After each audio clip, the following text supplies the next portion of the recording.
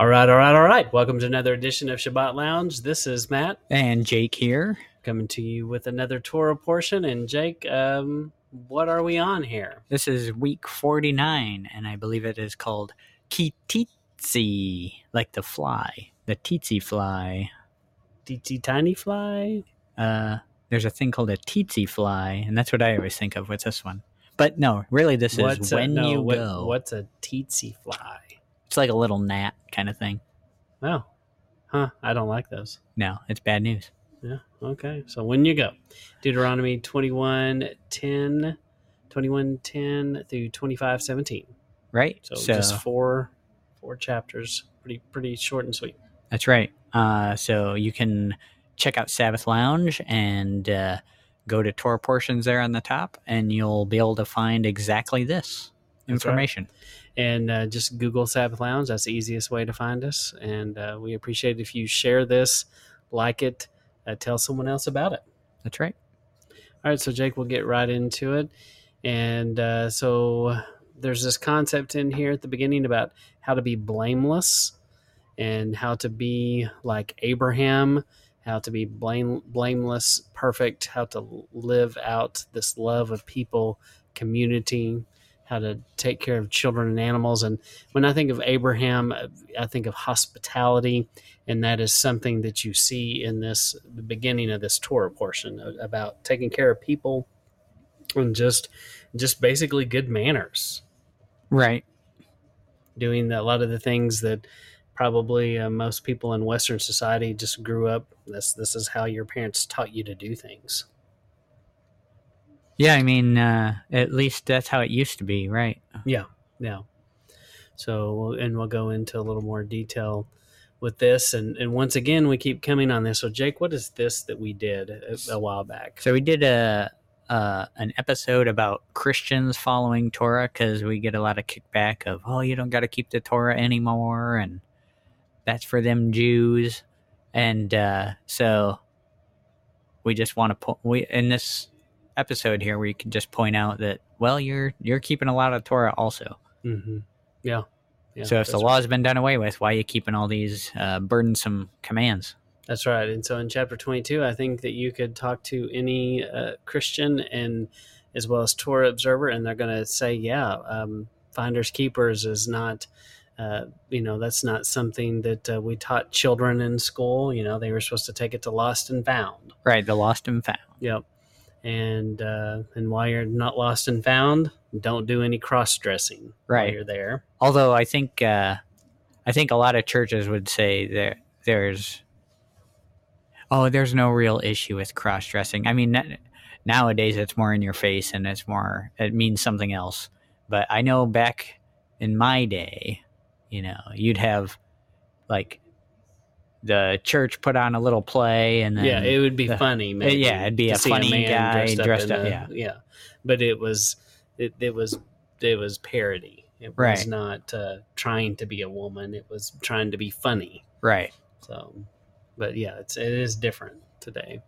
But still, it clearly does say no cross-dressing. Right. And speaking of cross-dressing, that is kind of interesting because we make a big deal out of dresses and skirts and things like that. But in reality, men back in the day, they wore dresses and skirts. So, I mean, I don't know. But I do think that it's not about if you wear a dress or skirt, but are you trying to look like a lady? Are you trying to look like a man? This is one you kind of have to bounce off.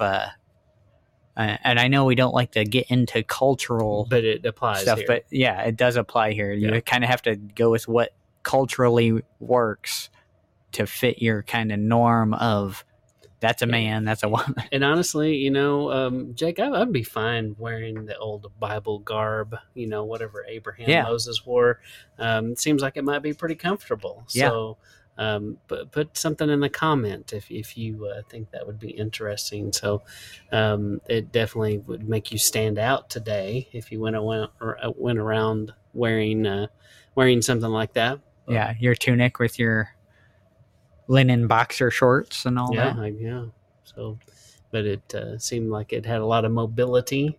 You talk a lot about, you buy a pair of pants today and it's like it's got the gusseted crotch. And you're like, I don't know what that is, but for some reason I feel like I need that. So they sell it. Yes, they sell it to people like me, and so with that outfit, you don't have to worry about the gusseted crotch. Right. If you've ever had it's a crotch blowout, it's all a gusset. Yes, if you've ever had a crotch blowout, you know what I'm talking about. That's right. So you don't want that. Yeah, I think Duluth Trading has what you need, man. Yeah, that's right.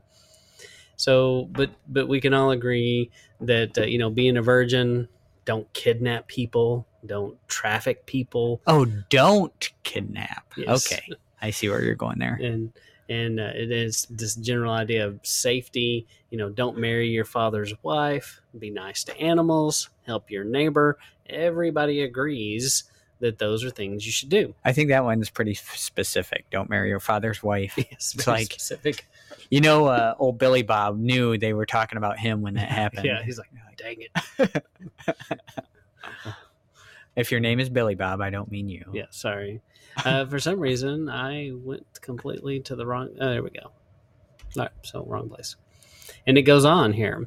So in chapters 23 through 24, you're not supposed to have incest. You've got this idea that you are supposed to be you're supposed to show hospitality, and don't covet the possessions of others. Divorce, there's definitely divorce and remarriage rules. No partiality to the rich, which we talked about last Torah portion. Be kind, don't rip people off. Yeah, I know people that pretty staunch on no such thing as divorce, and I agree with that. However, Yahweh is a divorcee, so there are there are some extenuating circumstances that call for a divorce. Yeah.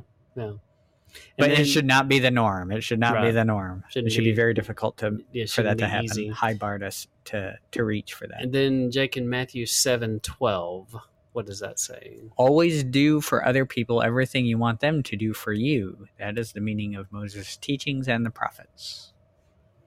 So this concept, just to encourage you to realize that we do have this in common with our fellow believers about there's a lot of things that we're all following Torah with, and just not everybody acknowledges it. Lots of overlap, yeah. But they still do. So, and you might start an argument if you bring that up. But anyway. So then in 22:9, it talks about diverse seeds. And so we have this conversation. What is diverse seeds? So, Jake, do you think diverse seeds, does that mean that we can't plant a field, that we can't plant a garden?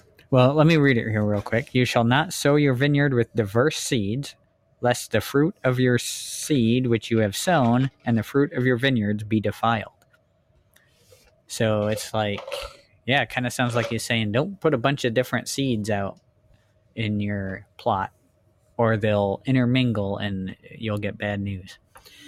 Yeah, I think this one is definitely something to think about because if I believe creation, you have to look at creation, at what Yah made, and he made a diverse seed. He also made the animal kingdom diverse. And when you look at the woods in a wide open space or anywhere, that man hasn't touched, you've got mixtures of different plants and different seeds and different grasses that intermingle. Yeah. And it doesn't seem to be a problem because we talk about different varieties of grass coexist in the same space. Right. And it doesn't seem to be a problem. So even though they're both types of grass, they are different and they coexist. Yeah, so there's definitely something else kind of going on here. It's not just saying don't plant your basil next to your tomatoes. It seems to be, and I kind of, we had discussed how if you plant like two different kinds of tomatoes kind of close to each other, the seeds will cross-pollinate, or the plants will cross-pollinate, and then the seed that you plant when you harvest that tomato and you save your seeds and you go to plant that the next year, you're not going to get the same tomato. You've now, in a sense, defiled your seed, and you're not getting the same fruit as you did before. Mm-hmm. So there's, that might be part of the concept, but this is something, pay a little attention to it. Go do some research on it. Yeah. And yeah, I think it could have maybe even something to do with genetic engineering. I think Yeah. that that's part of what got the pre-flood world in trouble is a lot of genetic mutation things they were doing, and honestly, it's what's happening today. So this very much is applicable today, and I even have made the argument. I don't know if this is true, and if anyone else has ever thought this, let me know in the comments. But I am a naturalist in practice, and you would even say somebody that is very, I guess, a propensity to native plants. And I've thought before this diverse seeds, does that mean that we're not supposed to take seeds and plants maybe from Africa and bring them to the United States? Is that part of what he was talking about? I don't know. That Uh, is interesting, though, uh, it because does. it does cause a lot of It trouble. does. And mostly for animals, really. Yeah. But the plants sometimes it does. For instance, is it kudzu vine in the deep south that's just like swallowing the south that came from Asia. And there's duckweed and things that grow in ponds that aren't supposed to be here, and they just kind of take over and destroy and choke life out. So Yeah. I think maybe that's part of it. I don't know. I don't have a good answer. Maybe someone else does. Yeah, I think those are definitely interesting concepts to bring into the conversation, though. Yeah, yeah. All right, Jake. What about this fringe thing? Wear them Fringy. on the corners of your garb, as it says. So, yeah, the spy account, like you're talking about here. Also, Numbers 15, I believe it is. Mm-hmm. And so, yeah, just similar to Yeshua had tassels on the corners of his garb. So, Yeah, supposed to do it. yeah. And So, it's yeah, easy. explain the spy account thing. So yeah, you don't see that commandment until the good and bad spies. The 10 bad ones and the 2 good ones, and it's after that account when they give the bad report or the false witness about that. That's when he says, "Hey, you're going to have to wear these to help you remember to keep the commandments and remember who I am." And that's where we see him. Yeah. Pop up. So that's just interesting. And Jake, there's this concept. There's actually this song I really like, and you can find it in Spotify, and it's that there are no more bastards. And I believe that there's a principle here that we find in 23:2 that there are no bastard children in Yah's kingdom. What do you think that means, Jake? I think that it's saying that everyone in Yah's kingdom has a father. Yeah. Um, And of a correct, joining. If you are truly a bastard children and a bastard child in God's kingdom, then who's your father? Or where did you come from? Yeah. It wouldn't be a good thing. So, because you're saying Yah is not your father. Exactly. So because you read 23:2 and when you're new in Torah, you're kind of like, oh my gosh, she's so harsh. And but I think this is the principle, and this is the concept of why they couldn't serve. It's because that there shouldn't be that in the kingdom. Yeah, and let me just read it because it'll come up in a later slide, and we'll kind of come back to this. But it says, "A bastard shall not enter into the assembly of Yahweh, even to his 10th generation shall he not enter into the assembly of Yahweh." That's pretty harsh. Yeah, that's a long time. Yeah, 10 generations. Mm-hmm. And then Jake 23:24. All right. If you go into your neighbor's vineyard, you may eat as many grapes as you like until you're full, but never put any in your basket. If you go into your neighbor's grain field, you may pick grain by hand, but never use a sickle to cut your neighbor's grain.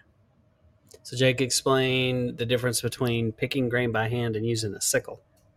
Yeah, so when you're picking it by hand, you're just grabbing something to eat.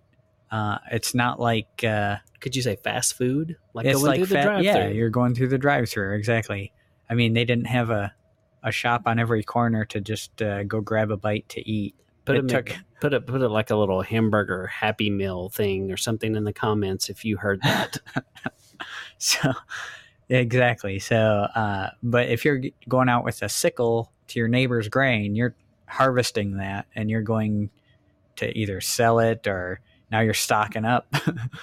So yeah. this Now is you're like stealing. yeah, you got to remember, almost everybody was starving back then, Yeah, all the time. Yeah. Well, it was there. You know, that's a good point. You know, that's why Yeshua says, look at the birds of the air. They don't worry. They don't fret about where their food's going to come from. That he kind of made us that way. And he did put a lot of food here on the planet for us. And we are supposed to kind of be like that. But, you know, especially in the ancient world, you know, when you went on a journey, this is part of good manners. This is, once again, how do you love your neighbor? And when people quote that in the New Testament, like, you just love your neighbor. Well, this is one of the definitions of how do you love your neighbor. It looks like this. Yeah, you have some grain that you leave on purpose for disadvantaged people that they can come and feed themselves and with. even in this case, just think about the society we live in today. If you are growing a big garden, I know lots of people grow gardens, and if some rando just started walking through your field and eating out of your field, what would you think? You get off my lawn, right? Yeah, get off my lawn. But this strikes me so much as a loving society, and how great this will be when it actually runs like this. Yeah. And then we're going to see this. It shows up again. We see it with Yeshua in Matthew 12. Right. Then on a day of worship, Yeshua walked through the grain fields. His disciples were hungry and began to pick the heads of grain to eat. When the Pharisees saw this, they said to him, "Look, your disciples are doing something that is not right to do on the day of worship." And I believe when they say that, you know, this is a Pharisaical law that they had in place, because clearly this scripture here says it is okay to pick grain by hand when you're walking through a field. And it doesn't say anything about Sabbath. And in fact, I think you could make the argument that if you're using a sickle on the Sabbath, I think that would be wrong. That's work, yeah. Yeah, that's work. But just to pick it by your hand, that's just life. That's living. That's dying. Yeah, that's kind of the difference is are you out collecting harvest, or are you just eating something? Mm-hmm. But boy, they thought they had him there. Yeah. But they did not. And then in 24:19, you do see this concept of leaving the grain for the poor people. Once again, how do you love your neighbor? That's how you love your neighbor. Yep. Doing that. There's a lot about grain in this one. And, you know, growing up in West Texas, actually, I say West Texas, it's kind of like Panhandle, to be correct. But growing up in the Panhandle, it was very common when you did your planting that you might plant a parcel of land for peas or green beans. In fact, we ate a lot of black-eyed peas. I don't know if you eat black-eyed peas in Pennsylvania. Not very often. At least I didn't grow up. A lot of people up north would call it cow food. Okay. But we in the South, we like our black-eyed peas. And we would often grow them and we would open up for whoever to come pick them. And that was a common practice. You know, we would do it, our neighbors would do it. And every year, I think just being good manners, you know, people did that back in the day. Yeah, and they may awesome. still do it. Did you have a lot of people turn up? Yeah, we did. You know, my great grandmother, you know, she always knew old so and so, you know, he grew this year, and he said we could go pick it, you know, and we'd go into his field one evening and we'd pick some. So, and people would come to our place and do it sometimes. Yeah, nowadays that sounds like a good way to get shot. Yeah, to go on someone's property and start eating their food. Yeah. But it's, you know, that's how your community should be. You should be, you know, get to know your neighbors and know that you're not going to get shot when you walk on your property. Yeah. So, Jake, there's this other concept of putting a ring on it, and we talked a little bit about certificate of divorce. There was some parameters for that. There's also parameters about remarrying and the husband having to die. And then, Jake, my favorite, tell us about the honeymoon. Yeah, you get to spend a year with your spouse. No war, no going to war, no starting a war, no going to war, and you get the year off. Yeah, think about how much better marriages would be if they could do that. Yeah, that would help you start off on such a better place. That you would really um, solidify your friendship during that year, and just really learn to be that oneness yeah, that you're striving for. Yeah. So it's a good principle, hard to do today. So thankfully, in 24:26, our parent sin doesn't condemn us, and I am so thankful for that. Right, and this is why I wanted to bring up when we looked at the bastard child thing, and it says to the 10th generation, right? Mm-hmm. So you're kind of, that's a way of paying for the sins of the father, right? And so there's that concept of the sins of the father not falling on the children. But you see with David and Solomon how their sins, fell onto their children. So you kind of have to put these in the right context, because it's kind of both and. Yeah. I'm not condemned for my father's sin, but I definitely have to deal with the fact that my father was a sinner. Mm-hmm. And that stuff does pass on to me. The consequences of that does pass on to me. Yeah. And this should be 24:16. Ooh. There's not a 24:26. Doesn't exist. Okay. Not in Deuteronomy. So 24:16. Good catch. And then we've got Messiah here in 20 now. Again, yeah, we 21:22, 21:22, and then 25:3. We've got those connections. So Jake, tell us about these connections. So 21:22 says, "Cursed is one who's hung on a tree," and then 25 verse 3 talks about the stripes, which is the lashes, and you couldn't give someone as a penalty more than 40 lashes, because that would be overkill for any wrongdoing you could do that wasn't death as a punishment. So that's kind of the concept there. It's the punishment fits the crime. Yeah. And we have seen some people recently talking about this idea of the traditional cross, that maybe he was crucified a little bit different than the way most of us have considered it. Maybe he literally was hung on a tree. And it's something to definitely consider and think about. It wouldn't surprise me at this point that the way he died on the cross may not be exactly the way it's been portrayed, or it may be exactly like that. Yeah, it's hard to tell because of how many falsehoods have been passed on. So yeah. But anyway, definitely not. It's even if it is the way we've always learned it to be, that concept of hung on a tree is still there. Yeah, terrible. And then 25:4, don't muzzle your ox. Don't muzzy the ox. That's right. And then 1 Corinthians 9:4 kind of repeats and echoes the same thing, and that got it from 25:4. Yeah, so that says, have we not power to eat and to drink? So, yeah, one of the things I think about with this is, you ever hear the saying, I like my way of doing something better than your way of doing nothing?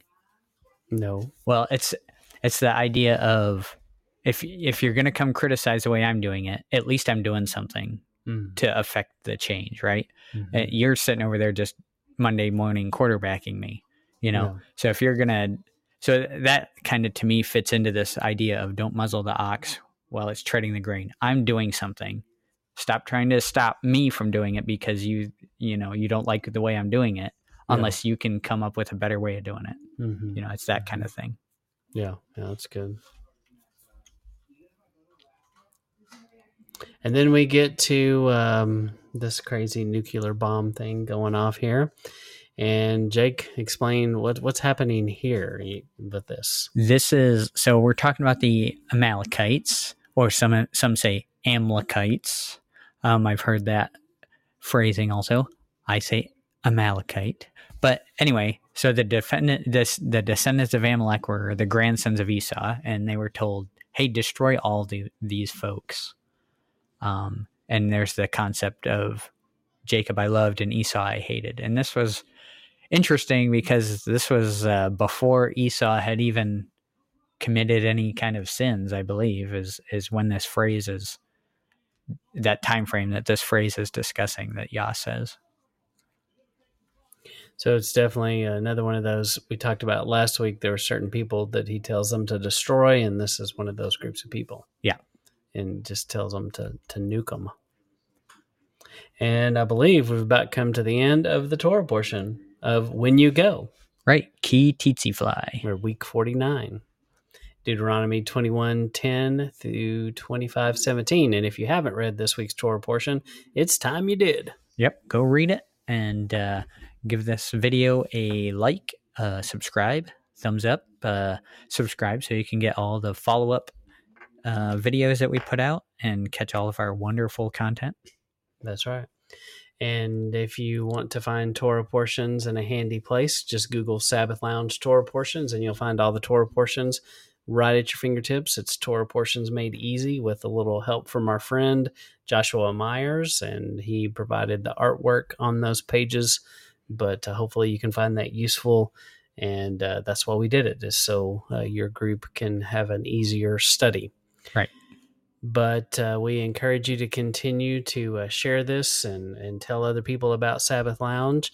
And also I'd encourage you to pray a prayer with us, and that is a prayer for our children and the people that are connected to us and our extended families.